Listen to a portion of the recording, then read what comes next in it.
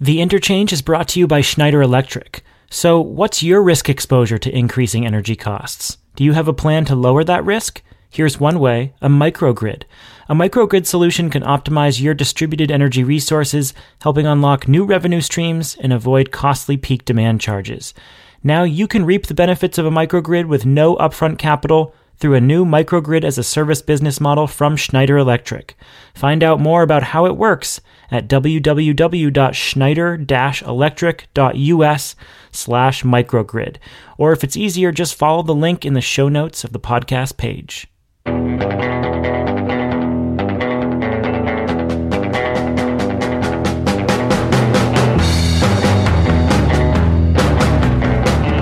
This is The Interchange, conversations on the global energy transformation from Greentech Media. I'm Stephen Lacey in Boston, and my co-host Shayle Kann is out in Berkeley. Hello, Shayle. Hey, Stephen. Well, something feels different. And in the last couple of years, there's been a material shift in the way that we talk about renewable energy and distributed resources. We've tried to articulate it on this show, but I think it's worth revisiting more explicitly. Because for so long, believers of technologies like wind, solar, batteries, and microgrids have focused on government support. How should we help these technologies with very specific targeted subsidies? But all of a sudden, direct subsidies and mandates are diminishing in importance. And one example is one that you've given a couple of times, Shayle. It's utility scale solar, which was almost exclusively driven by state mandates and tax credits, and is now in the US being primarily driven by economics. And tax credits are also now on a path of being phased out over the next few years.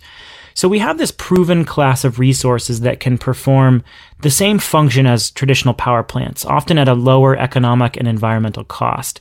And these resources are hitting the grid at an accelerating pace. So now people are waking up to this reality, and the conversation is shifting toward markets. How do you put rules in place that fairly value the responsiveness, resiliency, and environmental performance of distributed resources like aggregated batteries, real-time energy efficiency, commercial microgrids, or just conventional wind and solar, both utility scale and distributed?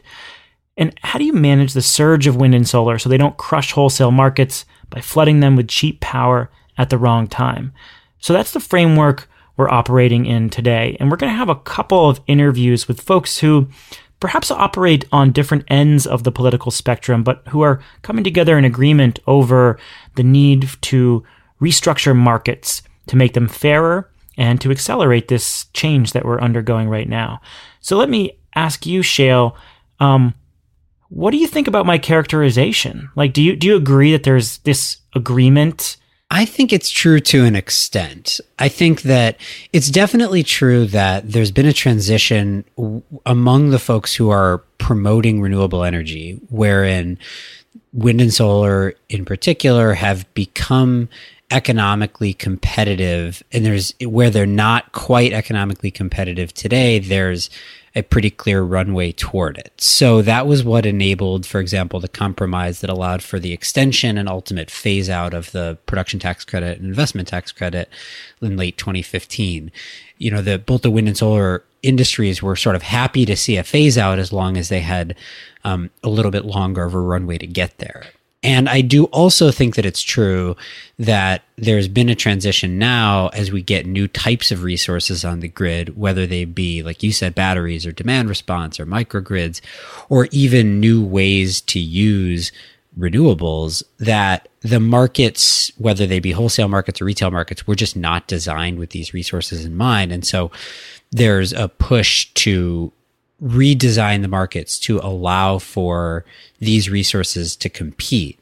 And so that sort of naturally does align with the folks who've been sitting on the free market side for a bit longer and have been pushing things like deregulation and, wholesale competition, retail competition, and so on. So I do think that there's an alignment there now that there wasn't in the past.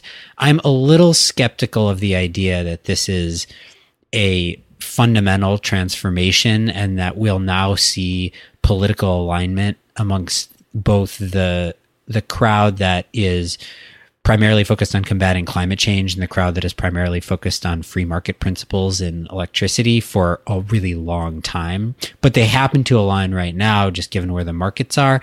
And I think that they're coming together in some ways in opposition to the current federal administration, which clearly does not share either of those principles, caring about climate change or espousing free market principles. So let's talk about that a little bit more. Why don't you think it will last? You're suggesting that this is a very temporary thing. I think it'll probably last longer, but is that because there are these fundamental differences between more progressive groups that still probably see tax credits and subsidies as important to, helping emerging technologies? Well, I think that it's either temporary or it's just sort of training its fire right now on a particular space. So I think it's relatively easy to have progressive clean energy groups align with free market think tanks on opposition to the DOE NOPR, to opposition to the idea of guaranteeing cost recovery for coal plants as long as they have 90 days of fuel supply. That, they can easily align in opposition to that.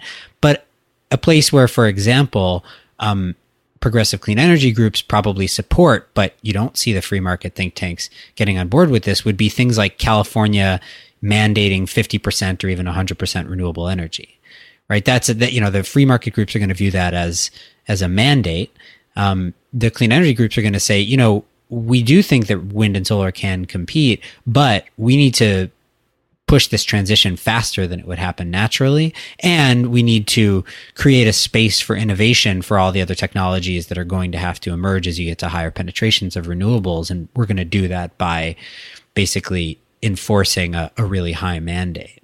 So while I see the places where there is convergence, I just wouldn't overstate how broad it is. And I wouldn't, I think if you just imagine if we had a Democrat in office, imagine if Hillary Clinton had won the presidency and the types of things that her administration would likely be doing on energy issues, I'm not entirely sure you would see so much alignment in that case. You might in some things, like, for example, we talked to Norman Bay at this conference last week about the FERC storage NOPR, which is not the NOPR that we talk about all the time now, but it was a notice of proposed rulemaking that FERC made before Norman stepped down as chairman. And that one was basically trying to open up markets to make sure that they are designed with the capabilities and the special characteristics of energy storage in mind. My guess is you're going to find places like that where you can get alignment, but I don't think it's this big, broad repositioning of the political spectrum in energy so that, we end up with kind of universal agreement between those groups.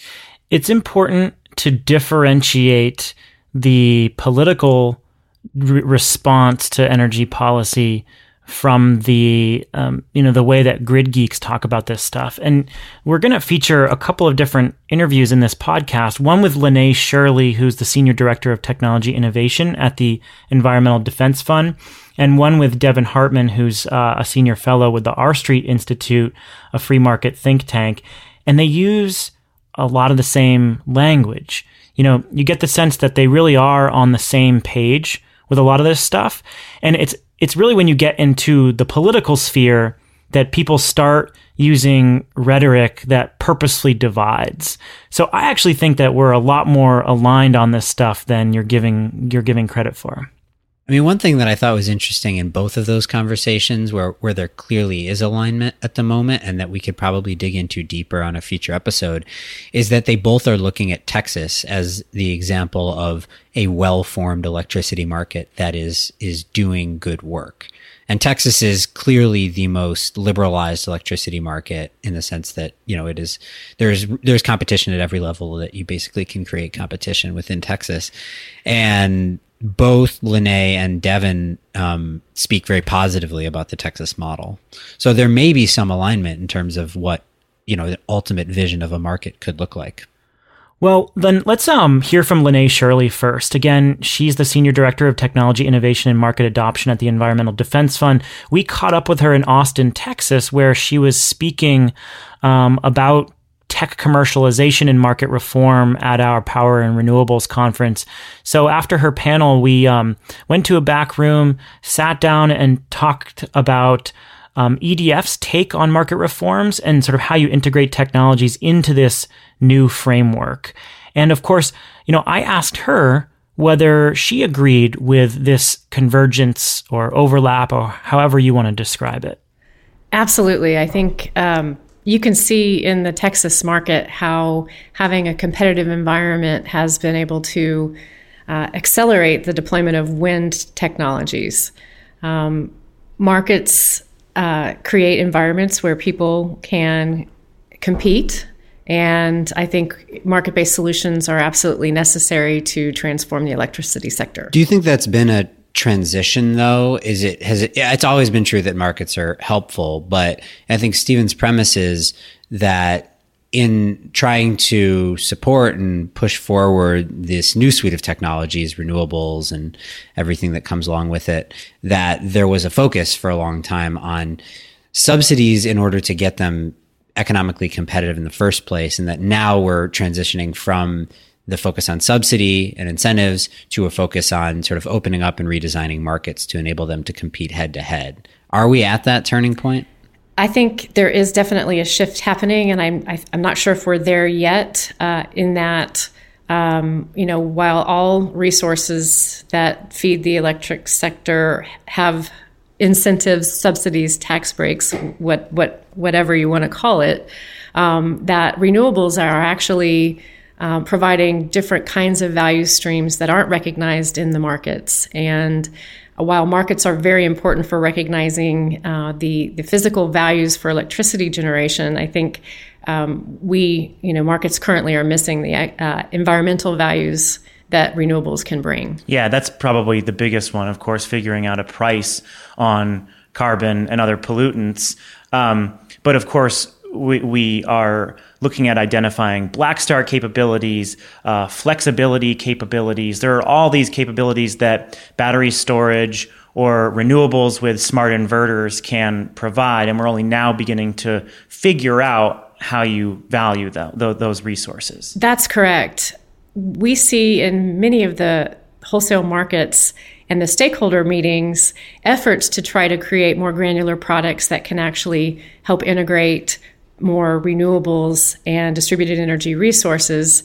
However, we also see that the stakeholder process is very heavily favored towards incumbents, and it's still very difficult to create those kinds of changes that could be necessary to help release these technologies more fully into the market. How do you see that playing out? I've heard that a lot and seen it a little bit in terms of these stakeholder processes really being weighted toward the incumbent. And people talk about it a lot, especially in like regulatory conversations where utilities have so much. They're overweighted in terms of their power that they have to influence their regulators. But in general, how do you see that advantage for the incumbents play out in these stakeholder processes? Well, I think the stakeholder processes could be balanced. I think one of the issues is that I think the new technologies are outnumbered. They don't have the resources to have a dedicated person sitting in all of the different stakeholder meetings to affect the change. So many times, a lot of players are not at the table. And therefore, when you have a vote, you get outvoted. And that is what we're seeing in ERCOT with the fast frequency response service that probably will die this week. Because while there are people who are supporting it, there are more people who are not. And so I also think that utilities have had long-term relationships with regulators, and in many cases there's political connections. And I think, again, when you start looking at donations to different campaigns from utilities, you can start to see a trend where these connections, actually are making a difference in some of the decisions that are getting made. What I heard you hint at earlier is that there are also all these historic subsidies that have favored incumbent technologies. We focus a lot on wind and solar tax credits, which are now being phased down. But there are also other technology-specific tax benefits for coal and natural gas. And nuclear. And nuclear. Can you walk through some of those and why you believe we're missing the mark when we're not addressing those holistically when talking about tax benefits? Well, I think the argument has been that because it's not an electricity generator directly receiving that benefit, that it is not affecting the electricity sector. And I think that's mistaken. Any input that goes into the production of electricity and that receives any form of tax break or special incentive we should acknowledge the fact that that's actually happening. And I think my heartburn is when we focus on the ITC and PTC, but we fail to focus on the fact that both coal and natural gas have received enormous amounts of subsidies, whether it be through the below market rates for land, below market rates for transportation, the ability to not claim a certain level of production for tax purposes. All of those affect the price of the actual fuel going into the generator. And so I think it's very important to recognize that we have been subsidizing our electricity generation for decades, in some cases a century, and that it's easy to do the math on ITC and PTC, and therefore I think they get picked on a lot. It's much harder to dig through the actual tax incentives that are received by these other entities. And so again, I think the subsidies conversation is one that needs to, if you want to talk about those, let's talk about all of them. Travis Kavula, a Montana PSC commissioner and thinker that I really like about these issues, and somebody who truly believes in free markets, wrote this long piece a few months ago called "There is no free market for electricity." And one of the things that I've been trying to grapple with as I think about these transitions is we simultaneously seem to want to open up the markets more, especially for these new technologies, and make sure that they are appropriately rewarding all the attributes that renewables and distributed energy have. But at the same time, as he points out, electricity is like the most twisted version of a free market you can possibly imagine. Should we be trying to just kind of nibble around the edges like I think we are doing to enable these resources to play in what is already a really messed up market? Or should we be thinking holistic redesign of electricity markets? Well, it would be nice to think holistically about how do we redesign the markets. I'm not sure if he's specifically referring to all markets. I happen to be biased being based in Texas and seeing the benefit of having no capacity markets. That has allowed a lot of retirements that I think, again, when you look at other markets, they have a glut issue, a complete oversupply issue, and they have these capacity markets continuing to build upon that. I do think that there are some fundamental flaws. I do think that, we've done a pretty good job for most of the markets. And I think, again, if we could start over, it would be great. I don't know exactly how we would be able to do that. Do you think the Texas model is a model that should be replicated? And for anybody who's not familiar, do you want to just explain what makes Texas different from most other electricity markets? Yes. So I do think the Texas model is unique in that it seems to be working well. The ERCOT market basically does not have capacity markets. They have looked at what are those price signals that can be built into the energy markets so that you can inspire investors to come to the market. So, for example, we have a $9,000 megawatt hour price cap. So prices could spike that high, and no other organized market has that kind of market signal. One of the things, while Texas does have a healthy reserve margin, well, that's actually changing now that we have the coal plant retirements. But you look at other markets that have capacity constructs, and those consumers are paying a lot more in that market than they need to because there is an oversupply and they are paying for resources that never get utilized. Right. And just to be more clear about this, the capacity market is a payment to generators for a certain amount of power capacity that they could bring online during a peak period. And oftentimes those generation units don't get utilized, but they get the capacity payments. Yeah, I mean, it's an interesting way that we've ended up developing these electricity markets wherein, so in a typical electricity market, not true of Texas, you'll have an energy market that for which you are paid, dollars per kilowatt hour at any given time that you're generating, but it won't allow prices to spike like crazy. And then utilities and grid operators need to guarantee that they're going to have sufficient capacity online years in the future. So they run a capacity market, which is saying, right now for 2019 or 2020, 2021, if you can guarantee me a certain amount of capacity, then I will pay you for that, regardless of whether I end up calling upon you to generate or not. And so as a result, it has complicated the market everywhere else a lot more than Texas, which is really simple. It's just an energy only market. Prices fluctuate a lot more, so you can have those really high price spikes. But in exchange for that, it provides enough of a price signal to generators that they know they can make money, so they don't need capacity payments in order to come online.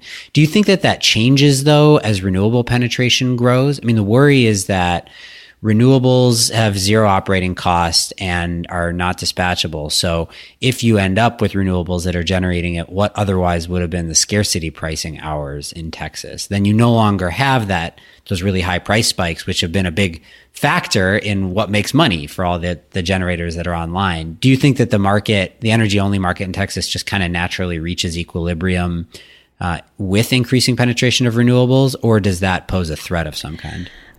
I actually think it does. I think it'll still work with increasing penetration of renewables. I think when you see prices and the prices continue to drop, you see traditional generators crying out for, we need to fix price formation. And, again, the reality is that when you have a resource that has zero fuel costs, you'll eventually get a zero marginal cost and you have zero marginal units. And I think, again, there's a real opportunity, I think, for the markets to continue to succeed in this environment. Now, I think that there needs to be changes, and I think that there's lots of opportunities for ancillary service improvements, and that's a big conversation we're having in regions that have high penetration of renewables. I also think that we're fixing issues about dispatchability, and that when you start listening to some of the panelists that have been at this conference, there are technologies out there that will enable them to become more dispatchable. And I think, again, storage is obviously one that gets talked about a lot, but there are others that are coming online. So I think when you start looking at solving some of those problems that have originally, grid operators have originally encountered when integrating renewables, the ability to forecast when those renewables are available and not has dramatically improved. And, again, I think we're not far from seeing most systems be dispatchable in some form or another. We're seeing a lot more traditional free market groups come out in support of these changes to rules to level the playing field for this broad range of distributed resources that can provide services that are brand new. When you look at some of these groups that may have been on the opposite end of the spectrum, is there agreement among an organization like EDF with maybe traditional conservative groups? Well, yes, actually. EDF has a tagline called Finding the Ways That Work. And one of our main focuses has been really working with businesses to understand the business need in order to create solutions that have environmental impact. And so we have taken market-based approaches in many sectors of our work, and that's no different than in the energy space. And recognizing, again, utilities need to make money. We need to have our power. There are opportunities to create a competitive environment where all resources that can deliver the capability that's needed can compete. So EDF has had a long tradition of market-based solutions, and I think, again, we find ourselves in most cases in agreement with a lot of the conservative organizations. Principally speaking, we like to find solutions, including PACE financing, where you're using private sector dollars to deploy more efficiency in renewables. There are a lot of opportunities that we environmentalists and conservative groups actually agree on. And I think competitive markets is certainly one of them. To what extent can we make markets tech neutral? Shayle talked about how distorted markets already are. How far can we take this tech neutrality theme? Well, I think we have to look back at how we originally got started. We built markets based on what we knew at the time. And so we have a legacy condition that we have to figure out how to overcome. And so while I do think that, there are certainly challenges in doing that, I think, the question becomes, what are the changing needs of society? And, how do you incorporate those different needs into a market design? And, again, we see different elements happening in different markets, including how can you create a carbon adder into a wholesale electric market? And, again, I think, those are some interesting opportunities, but we do have to unwind the legacy that we've created based on what we knew when we first started designing markets. Lene Shirley, thanks so much. Thank you. The Interchange is brought to you by Schneider Electric. Are you considering a microgrid to improve your facility's resiliency, efficiency, and sustainability? If so, it's important to engage a trusted partner like Schneider Electric to help you meet your energy goals and your budget. Schneider Electric will guide you through the most important questions. How would your business and employees be impacted if your facility lost power for a week or more? Are you maximizing your distributed energy resources to unlock new revenue streams and avoid costly peak demand charges? Do you need an easy way to report on your sustainability performance? Microgrids are a natural extension of Schneider Electric's 100-year legacy in the power distribution and energy management business. Learn more about how Schneider Electric is developing new technologies, financing models, and partnerships to maximize your microgrid investment. Go to www.schneider-electric.us/microgrid. That's www.schneider-electric.us/microgrid, or just follow the link in the show notes of your podcast player or on the website. So when we came back from Austin, Texas, we were still thinking a lot about these subjects, and we connected with Devin Hartman, who has been doing some pretty excellent work at the R Street Institute. The R Street Institute is a somewhat new free market think tank in the last 5 or 6 years or so. And they have increasingly looked at energy policy and put together some very thoughtful pieces on electricity choice, on wholesale market reform, on tax reform. They were an early proponent of carbon tax. And so, we sat down with Devin and wanted to get his take on what kind of reforms R Street Institute would like to see and what fair competition and free market competition in this very regulated market actually looks like. I wanted to hear Devin's take on our framing as well. And, he largely agreed that there is this coming together from groups across the spectrum. And interestingly, we didn't talk about this, but R Street Institute is working with some more moderate groups on the left, like EDF, to kind of put together some proposals that open up competition in electricity markets. I think there definitely is. I think you can trace it back to 2 or 3 years ago. Look what happened when industry and folks on the left and right agreed to approach tax credits differently for renewables. You saw some recognition early in 2015, I think, of that. And I think it's a combination of a few technological and economic fundamental factors coming up. No longer are we playing the nascent industry card so strongly, and instead we're saying, hey, we see a platform in the future for clean energy technologies to compete on their merits. So let's have that conversation. And I think you're seeing folks both on the industry side as well as across the political spectrum recognize that competition is good in and of itself just for economic development, as well as recognizing that it's driving the type of innovation and rapid platform turnover that will usher in a new age of lower cost, lower emissions power. Can I just ask you, I do think it's true that, especially you mentioned the sort of tax credit. So what ended up happening is that in the the extenders bill in 2015, there was an agreed phase out to both the PTC and the ITC that everybody seemed pretty happy with. And so that was pretty bipartisan. But would you have supported the same thing happening 5 years earlier? Because I think that the reality was that the reason that the industry, wind and solar industries, were willing and happy to have a conversation about a phase out was that they had received sufficient support for long enough that the technology had matured and gotten cheaper. And now there was a clear sort of roadmap to being able to compete without the tax credits. But, you know, if you're sort of a pure free marketeer, you might have been opposed to having those tax credits for as long as they did exist, where I think the renewables folks would say, no, they needed to be there as long as they have been, and now is the time to phase them out. Correct. Yeah, I think there was obviously a split between some opinions on the left and the right. A lot of folks on the left, have had a tendency to want to use different forms of industrial policy to try and get some technologies, especially, the infant industry argument, I think played up strong on that side.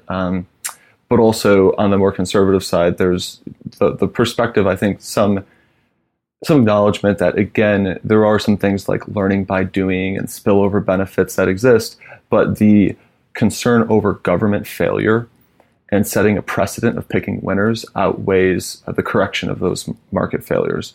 And so I think that's where you kind of have the principled evidence-based disagreements within that range of reasonableness. But either way, that argument, the infant industry argument, started to wane. And now we've seen, not just at the utility scale, but especially at the distributed level, there's an increasing recognition that if you want to send the right signals for dispersed market participants to engage in this space, it's going to be harder to do that with more of a monopoly regulated construct. You need to facilitate open access to the transmission system, and price signals should be the ultimate driving force of which units retire, which units come online, where they're located, et cetera. I think actually you hit on one thing that is definitely an area of convergence, which is kind of the unease about the regulated monopoly structure that we've got and the regulatory compact for utilities. You see that obviously in these fights over rooftop solar in all these different states. And, you saw some agreement between the Green Tea Party that popped up and the rooftop solar advocates. So I do think that's an area where you see some agreement that like something needs to change. But I go back to, on the infant industry bit, my worry is that if we say, look, the infant industry thing worked for wind and solar for a while, we don't have to think too hard about whether we agreed on it that whole time, but we agree now that wind and solar don't need the same kind of, they don't need the tax credits at least, and they just need to be able to compete in an open field. I think that's great, but I worry that there's going to be a next suite of technologies that are necessary to continue the energy transition. So energy storage being an obvious example of that I would argue are still more immature and do warrant the kind of infant industry support that wind and solar received. So I wonder if we're sort of making a devil's bargain here. Yeah, I think we can see there's some lessons learned from applying it to prior technologies. I think even a lot of the wind industry folks, for example, will acknowledge, yes, we've been making that argument was being made 20 years ago for the PTC. This industry has long since grown up.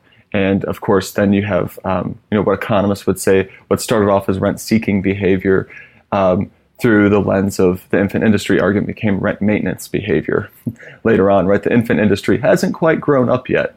And you saw some of those arguments trying to pervade, even though obviously they'd achieved economies of scale already. And so I think some of the lessons learned going forward will be, yes, that was an expensive way to get these technologies out there. I think you'll still have folks that are always in the camp of saying, no matter what, we still need to provide even out-of-market incentives, as well as in-market incentives for the development of these technologies. And I think you see that with things like offshore wind, and you'll see it with energy storage for sure.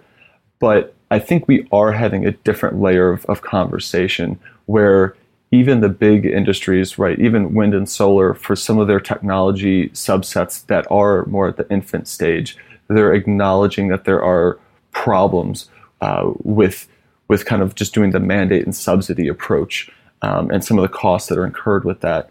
And if you look at something like the Energy Storage Association, their number one objective is to make sure that their technologies are appropriately compensated.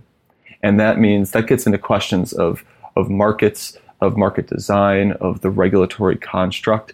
That's not really getting into the territory per se of tax credits and other out-of-market supports. I think that's actually a really good example, and one that represents this convergence, because you have these advocacy organizations that may have historically just focused on blunt subsidy instruments that are now pushing very specific market tweaks to enable their technologies to compete. And of course, ESA would say, we need promotion programs in different states, and they're still pushing various targeted subsidy programs, but their broad approach really is all about market access, as you described. Exactly, and that's a huge thing. And I think what better indicator right now than looking at the effect of large consumers. So look at like corporate procurement of renewable energy, for example, which has just skyrocketed the last 3 years.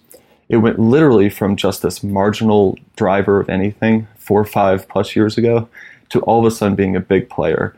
So all of a sudden you see the big tech companies, Walmart and other retailers, and even a fair number of industrials and manufacturers, many of them are saying, hey, we just want access to competitive markets. We just want to be able to choose our source of energy supply.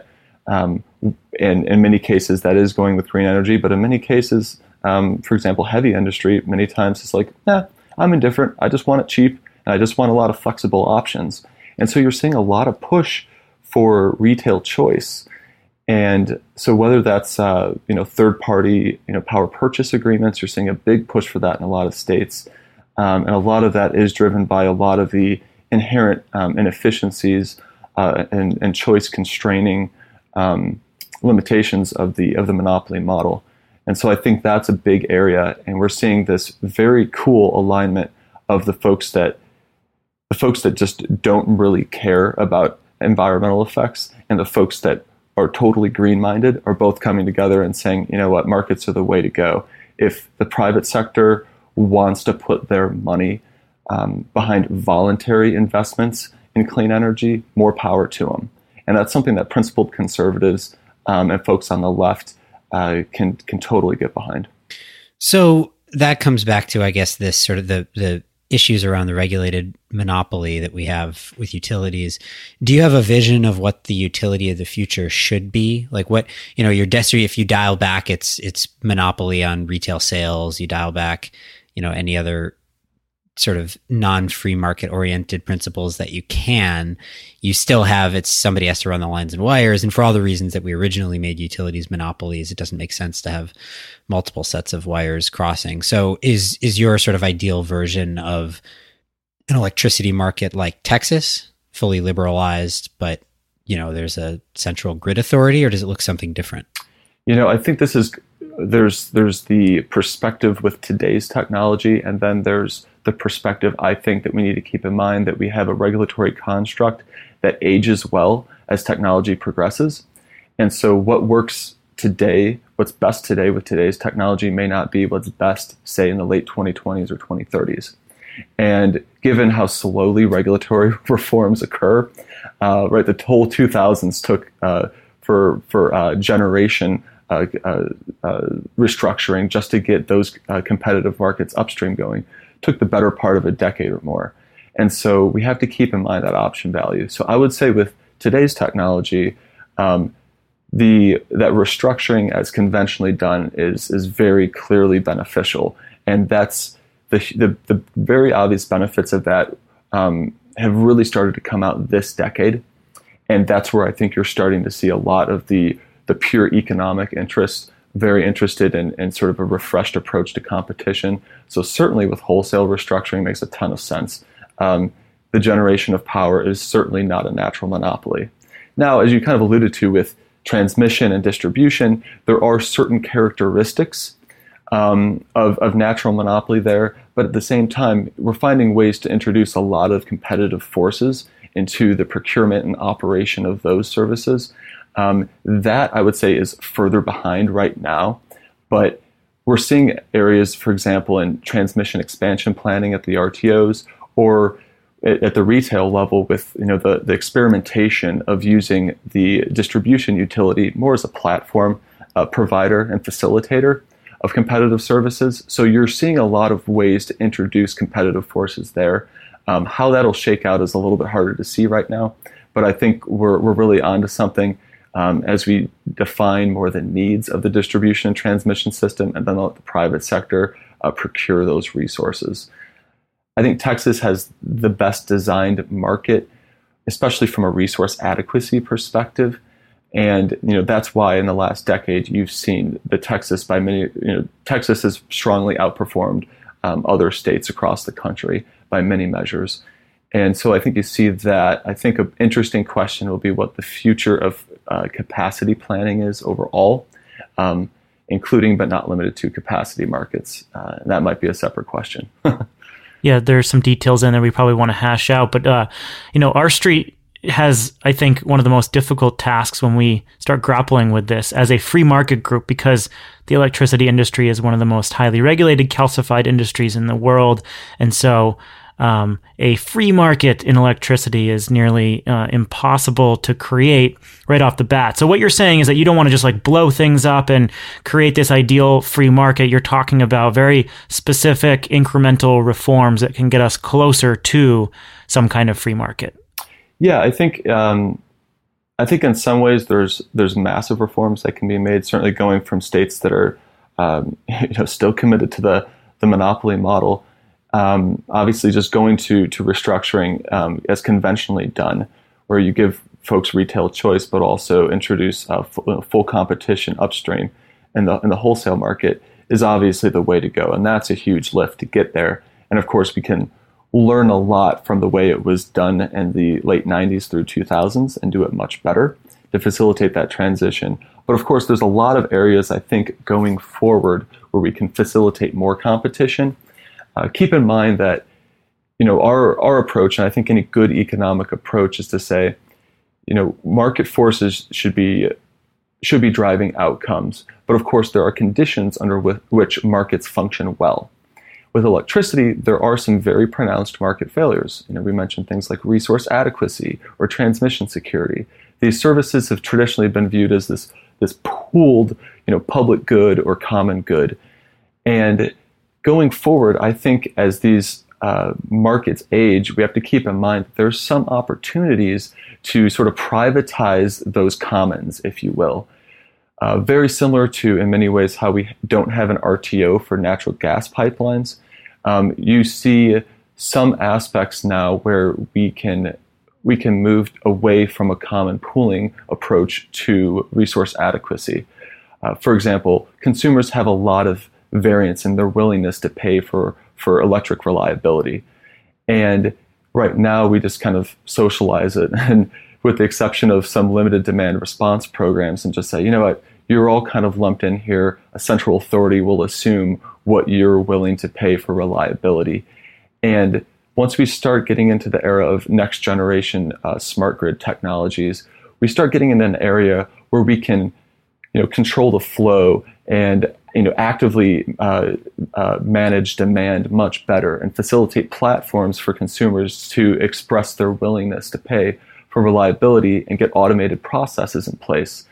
And I think that lends itself to the next generation of wholesale markets, which is another 10 years plus out.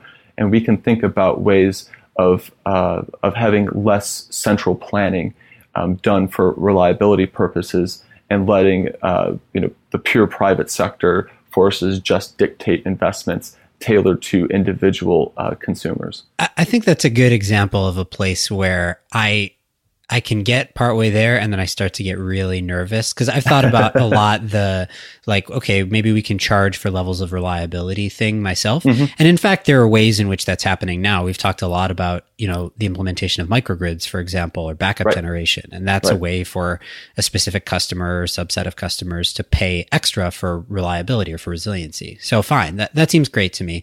But when you take that all the way down its sort of logical track and you're talking about privatizing all of that planning, it does feel to me like we've made a policy decision that I fully support, that a pretty high level of reliability to which we've all grown accustomed is basically a human right, at least within the US, within this developed economy that we've got. And so if you end up in a system that has fully privatized that and it's all a free market based on pricing, then I'm terrified that you're going to end up with urban areas that are lower income that have really low electric reliability that is sort of sending them backward in time because they can't afford to pay for higher reliability. So I guess and it's a version of the argument that gets made in lots of different places in healthcare and all these other places. Like, is there some basic level that we should say, at a minimum, I guarantee every person access to electricity? We made that decision long ago when we started electrifying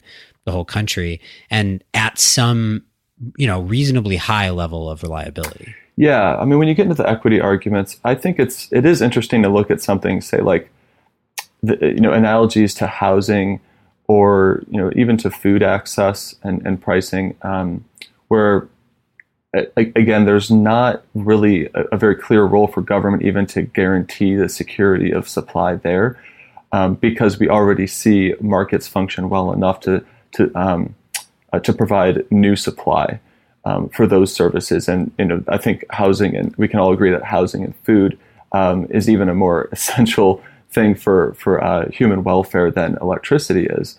And so, I definitely appreciate concerns that say, hey, isn't there some minimum level that government needs to guarantee?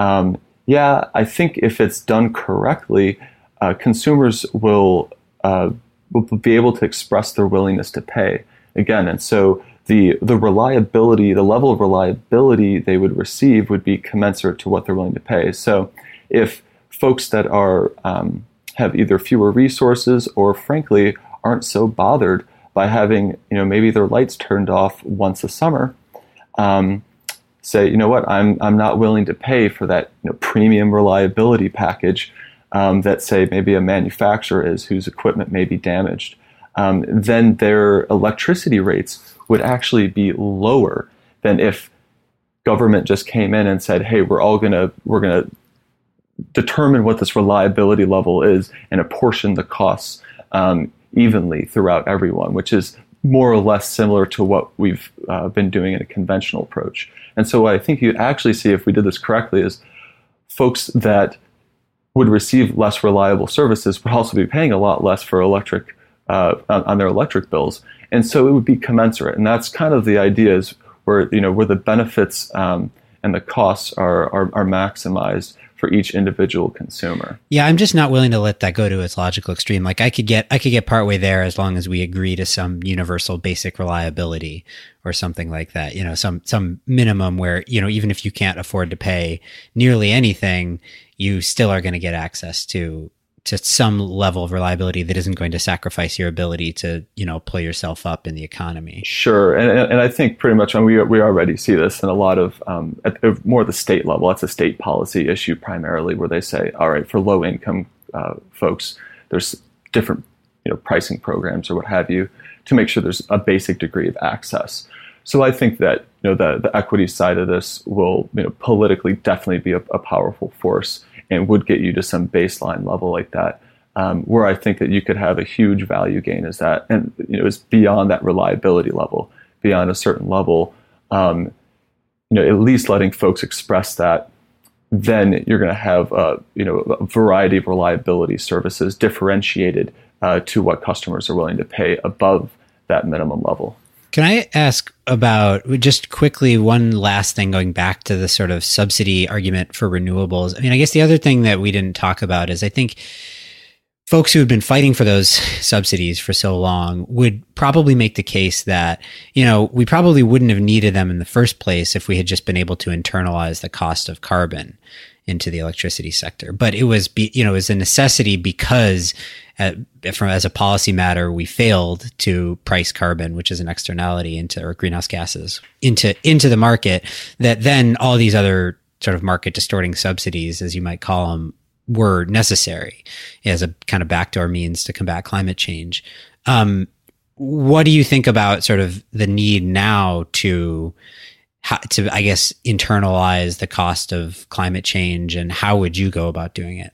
Yeah, that's sort of the other side of the coin is, the infant industry argument is a separate one from the environmental externality argument.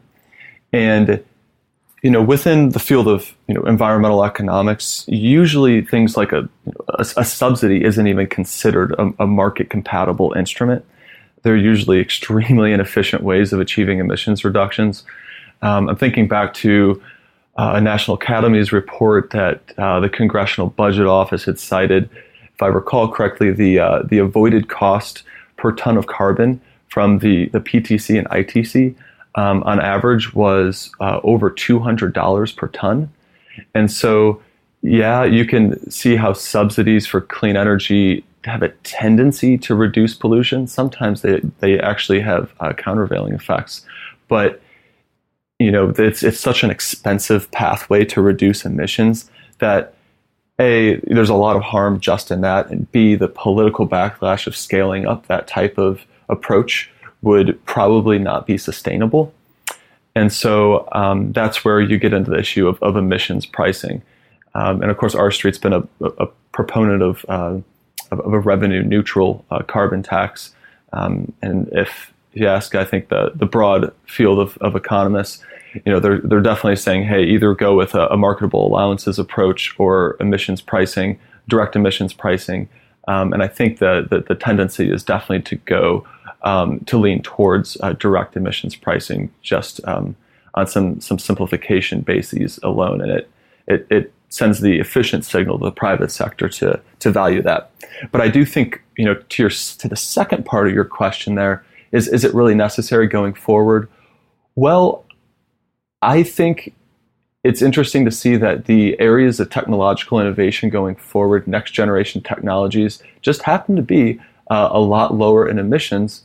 And so we also see, I think we'll see a lot of organic development towards emissions reductions, both because as a function of technology, but also as a function of consumer demand, where we see a very sizable and growing segment of the marketplace going out of its way, even paying a premium for low or zero emission generation supply. So I want to transition to talking about what's, we're spending a lot on sort of hypotheticals and what we'd like to see ideally. Let's talk about what's actually happening. So last November, we elected a Republican president and, had a pretty wide sweep at the congressional level of Republicans as well. So one might think that a free marketeer interested in making changes in the energy sector would be able to usher in all the policies that you'd want. Obviously, this administration has not followed that path exactly. So we can get into specific things that are going on, but I'm interested just to get your general take on like how this administration, where this administration sits in terms of the kind of, I guess, energy political spectrum relative to where R Street would like to see. Yeah, that's a good one. So this administration has a lot of mixed influences. I'm going to say it's basically divided into two camps, and we also see this trend more broadly in the GOP, where you have two different camps. You have the more principled conservative, limited government, good governance emphasis, and then you have this, for lack of a better term, more of a country club Republican view of, still willing to pick winners, but picking different winners than the left. And I think that you've especially as identity politics has really played into this, we've seen this administration sort of this dichotomy really manifest itself a couple ways in this administration. On one hand, you have some of the pro-market advisors really doing a lot on the dereg front. And so you'll see a lot of things that more principled conservatives are like all on board with. For example, looking at reducing the regulatory burden on coal plants through maybe a more efficient implementation of the New Source Review program at EPA, or looking at how we can reduce regulatory burdens on nuclear. These are things that principled conservatives, which is the R Street perspective, are really excited about. But then you also have this other camp. And this other camp in many ways, as as you alluded to earlier, I think the favoritism of this administration to certain industries is very, very clear. And in many ways, they're willing to entertain things that are really very leftist policy instruments, but they're just picking different winners than the contemporary American political left. And that gives principled conservatives a huge amount of heartburn.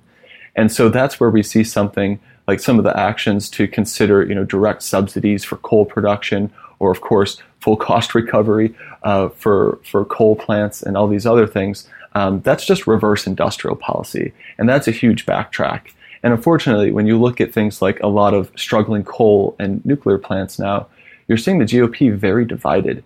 And even though it's against their constituents' interests to bail out these power plants, a lot of them still have a lot of affection for these particular technologies. And of course, some degree of political economy here suggests that there's a lot of things going on behind the scenes as well. But you see the GOP kind of stuck in this middle ground where we have one camp that wants to pick winners and the other camp that says, no, embrace markets. The transition underway in the electricity space is a natural evolution of the marketplace. And so this tension is I think kind of manifested itself in a whole variety of ways. And there's actually this tension at the Department of Energy and within the White House, because you have these two very different reports that have come out. Well, one technical report from the DOE, from staff, and from some political appointees, looking at how market forces have impacted coal and nuclear power plant retirements. And then you have this proposed rule from Rick Perry that, is asking FERC to consider a compensation mechanism for these aging coal and nuke plants with 90 days of fuel on site, but which really wasn't backed up by the technical report. So let's we spent a lot of time on both of these, and I'm really curious to get your take on each of them. So first, to the technical report, which I know you were involved in, and I assume that you thought was a pretty good report. What was your response to that document that came out that I think a lot of people were surprised by, because they assumed it was going to be a political document, and it was a pretty decent accounting of market forces at work? Yeah, I think overall it was a solid report. Definitely there were some areas of findings where I would have my nitpicks. I would have liked to see a little stronger emphasis to show that the investments made in competitive electricity markets are hugely beneficial, not just to operating efficiencies, which were noted in the report. But I think by and large, they did a good job with it. And I think that especially given the time frame and some degree of political pressure, but also I think the recommendations, when you look at it, what did they say? They said, address price formation, approach essential reliability services to the grid through market-based instruments, and then go after the resiliency in a manner that is consistent with where the industry is at on that perspective. And that's saying that we haven't fully advanced the concept of resiliency. So have NERC, the RTOs, and industry stakeholders start to conceptualize it, develop metrics for it, etc. That's a very reasonable approach, and that's consistent with good market principles. And those were things that we had encouraged DOE to consider. And of course, they looked at the drivers of coal and nuclear retirement. Said, it's heavily driven by natural gas. New entry of gas, both driven by cheap fuel prices, but also by advances in combined cycle technology, and then secondarily by softening demand.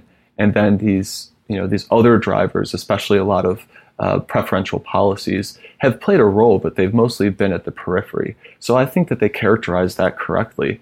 And I think when you get into looking at the genesis of the NOPR, it was very clear that the thinking of technical staff did not translate into the political proposal, which is political in every sense of the word.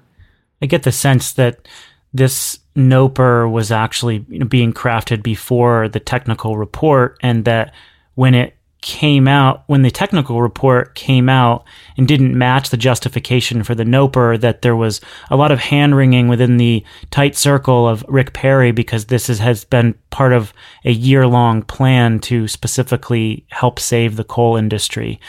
Your response to that take? I think over the last week, we've seen a lot more reporting coming out showing, for example, the role of, the Robert Murray and Murray Energy having a role specifically on the Trump administration's plan to help save coal. And this NOPR seems to be kind of a part of that. And the technical report, because it didn't justify this NOPR, there seemed to be a little bit of anger about that internally. I don't know how much you want to speculate, but given conversations that I've had, there was definitely a mismatch between those two priorities. Yeah, a mismatch is an understatement. I think it's really upsetting. I mean, it's hard to, and I'm really avoiding any hyperbole here. I think, when you, for example, look at the public comments that Alison Silverstein made, and she was the technical lead on the report. Right, she thinks this thing is atrocious, and it totally contradicts the right type of approach. It totally contradicts the evidence that's available out there. I mean, it's amazing. Just even picking apart a few of the basic arguments there, things like, oh, you need 90 days of on-site fuel supply. Where, what's the type of event they bring up? Oh, they bring up the polar vortex, where actually the issue was multi-day power supplies, not, we're talking like 3 days, 5 days, maybe a week in some cases. Where, generators were operating in more conservative fashions to conserve fuel or other resources. You weren't talking 90 days. And then plus, if you want to look at the polar vortex, the biggest issue, for example, in PJM, which had the most issues, the biggest issue were mechanical malfunctions. And the poster child for that were actually coal plants. So, on one thing, you're not even, it's not even a very honest approach to doing this correctly. So it's entirely politically motivated.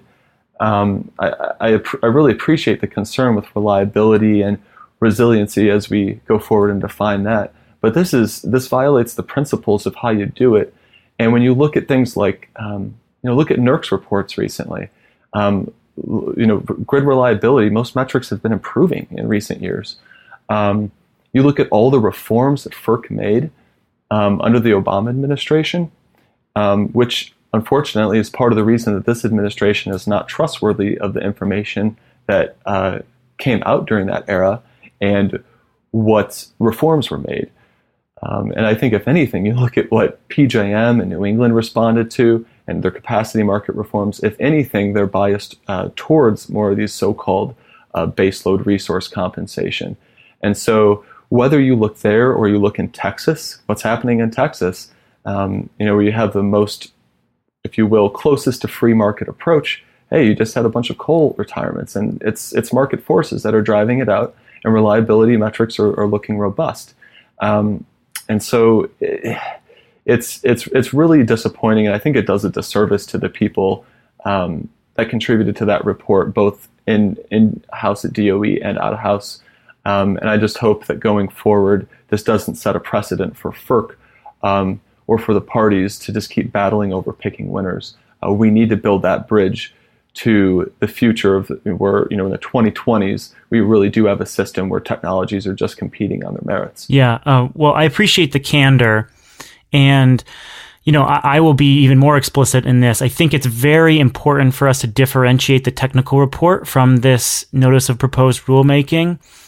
They are very different products, and I think it's pretty clear that rule in some form had been in the works before this technical report.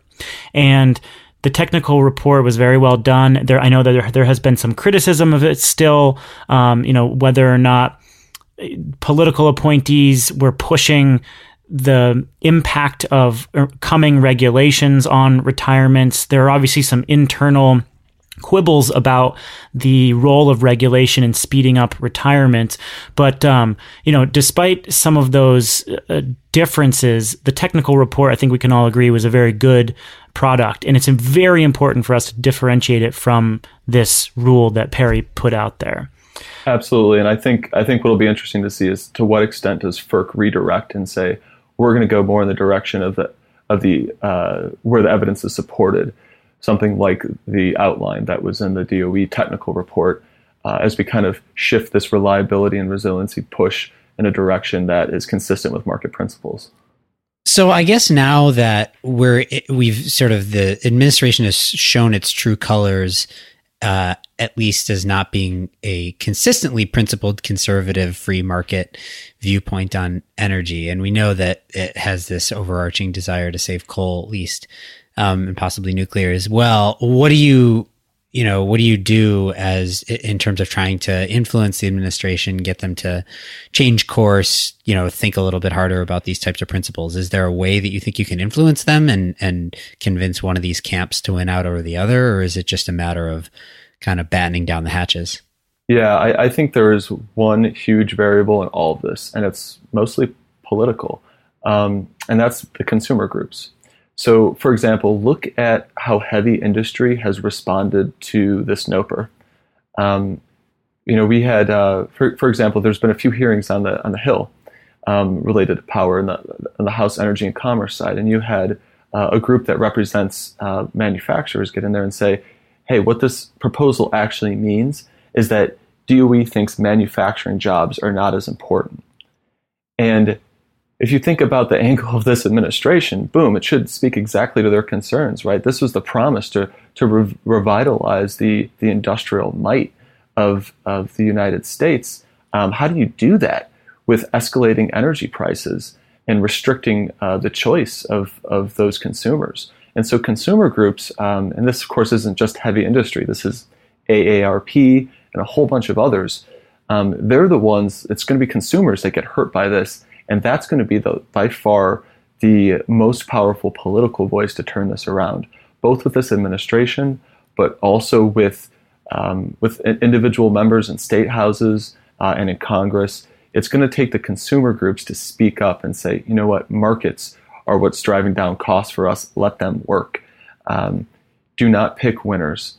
And I think that's going to be your X factor. And if we can organize those type of groups, I think we have a very strong counteroffensive that can go on the table here. And I think this administration, would be willing to shift directions in some areas at least to advance that front.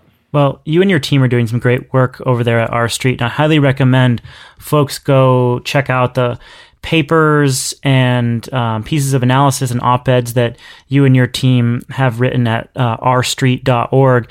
One last question. I want to hop backward and talk just briefly about taxes, since we are now looking at a tax reform package in the House and Senate, and both treat energy tax reform very differently. You have looked at what tax reform for energy should look like in an ideal world.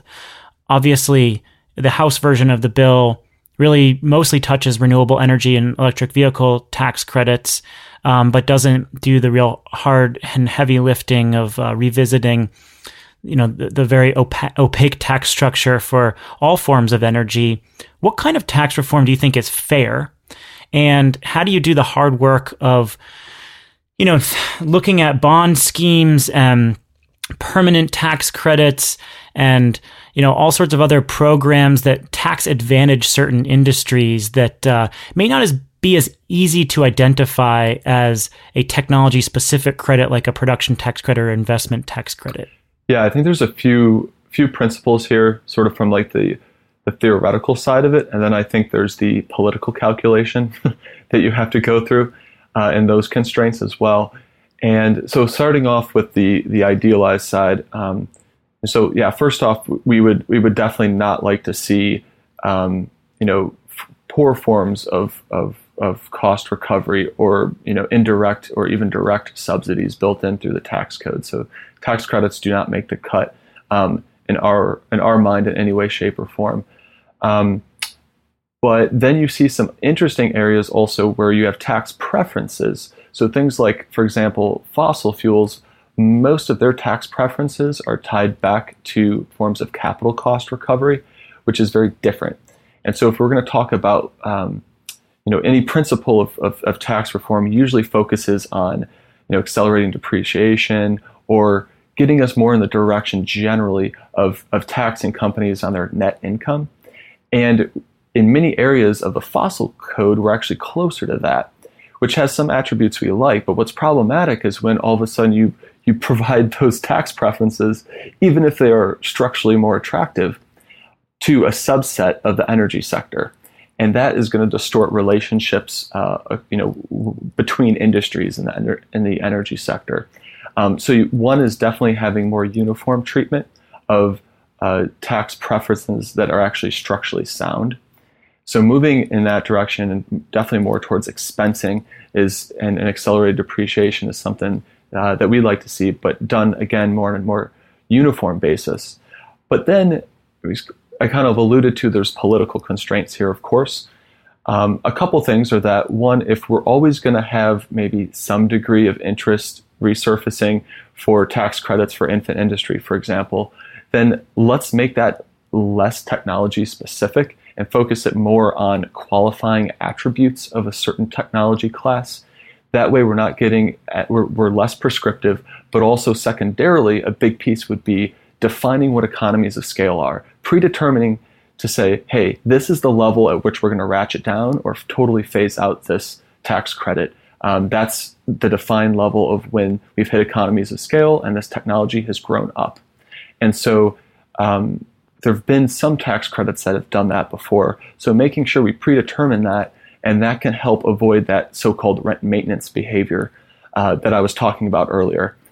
And that at least gets us more in the direction of technology neutrality and cutting out a lot of the opportunities for long-term precedent setting of picking winners.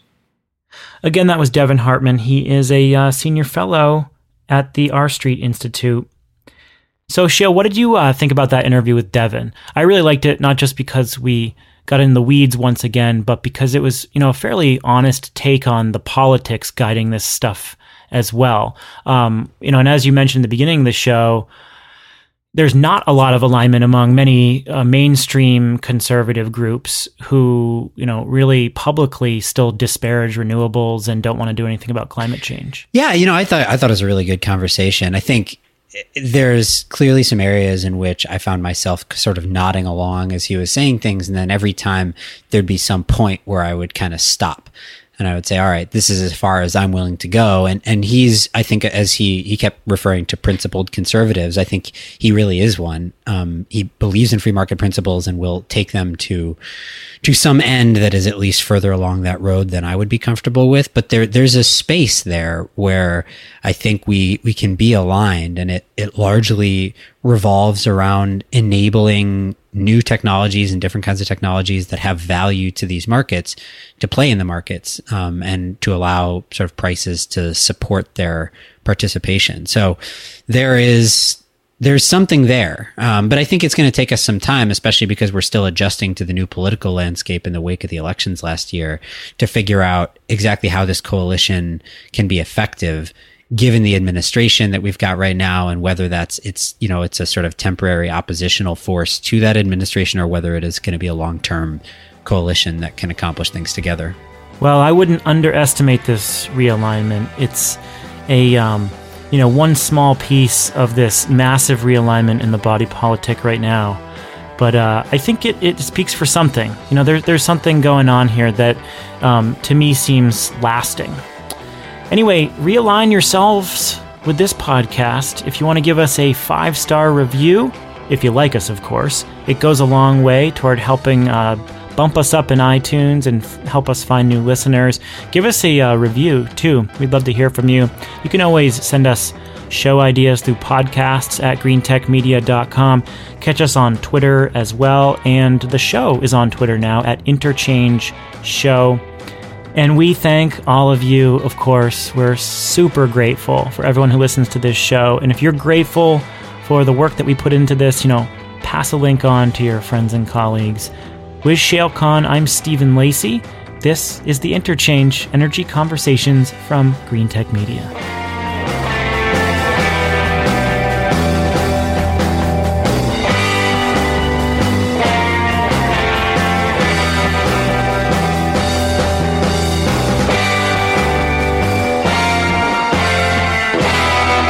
you.